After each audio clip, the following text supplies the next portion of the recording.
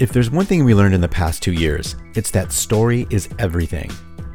From social media disinformation campaigns, to vaccine and mask freakouts, to calling out racism in our country, stories are intimately tied to our personal and national identities.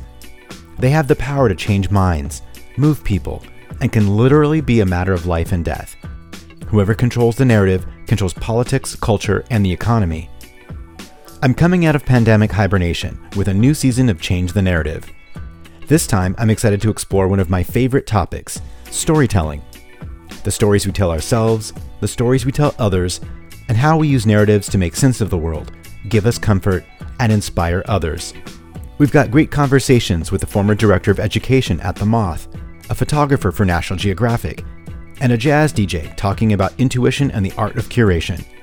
But that's just the start. Subscribe now so you won't miss an episode.